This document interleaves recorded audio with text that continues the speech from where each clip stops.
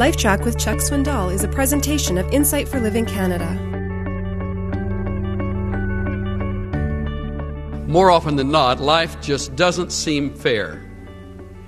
Maybe you've had a day like that where if anything could possibly go wrong, it does.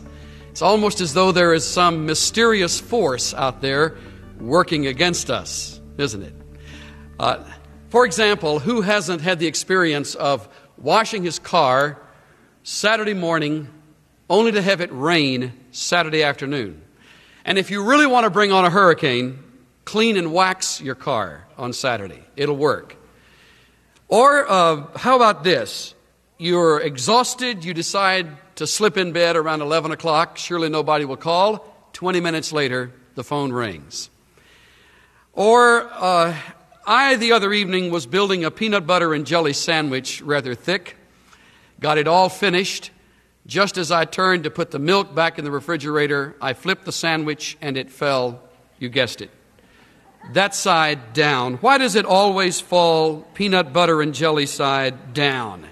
There is a fellow that wrote a book called Murphy's Law and Other Reasons Things Go Wrong. The main theme of this book is if anything can go wrong, it will. And then it spells out some of the laws. I have made a list of several of them. Everything takes longer than you think. Whenever you set out to do something, something else must be done first. You had that experience? When things are going well, something will go wrong. Just wait. When things just can't get any worse, they will. Anytime things appear to be going better, you have overlooked something. The chance of the bread falling on the buttered side is directly proportional to the cost of the carpet. Now that's a scientific answer to my problem with the peanut butter and jelly. I kept waiting for that. Now here's the best. The one who smiles when things go wrong has thought of someone to blame it on. And on go Murphy's Laws. Now, all of this brings me to a very obvious conclusion.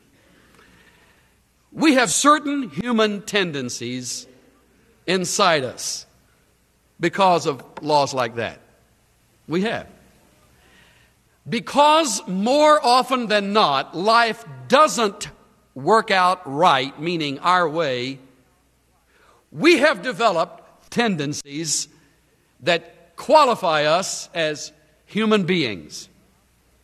And I want to share them with you. Number one, we all tend to respond negatively rather than positively, don't we?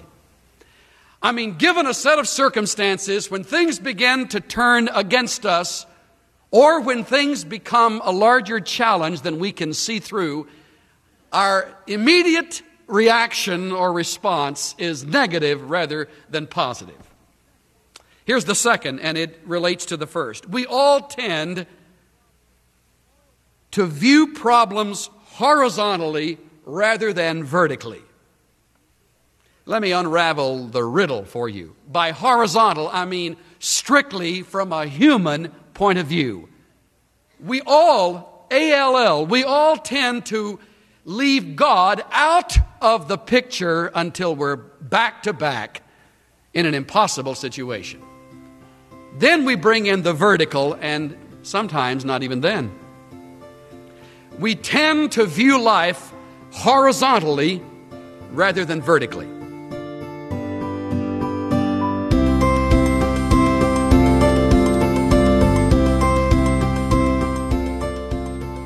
When life doesn't go our way, we often respond negatively. We look at problems from a human point of view and leave God out until we're desperate. But when we include Him at the outset, He helps us to look at things from His perspective. He gives us the grace we need for every situation. This is Steve Johnson of Insight for Living Canada. Listen to more of Chuck Swindoll's LifeTrac messages at lifetrac.ca.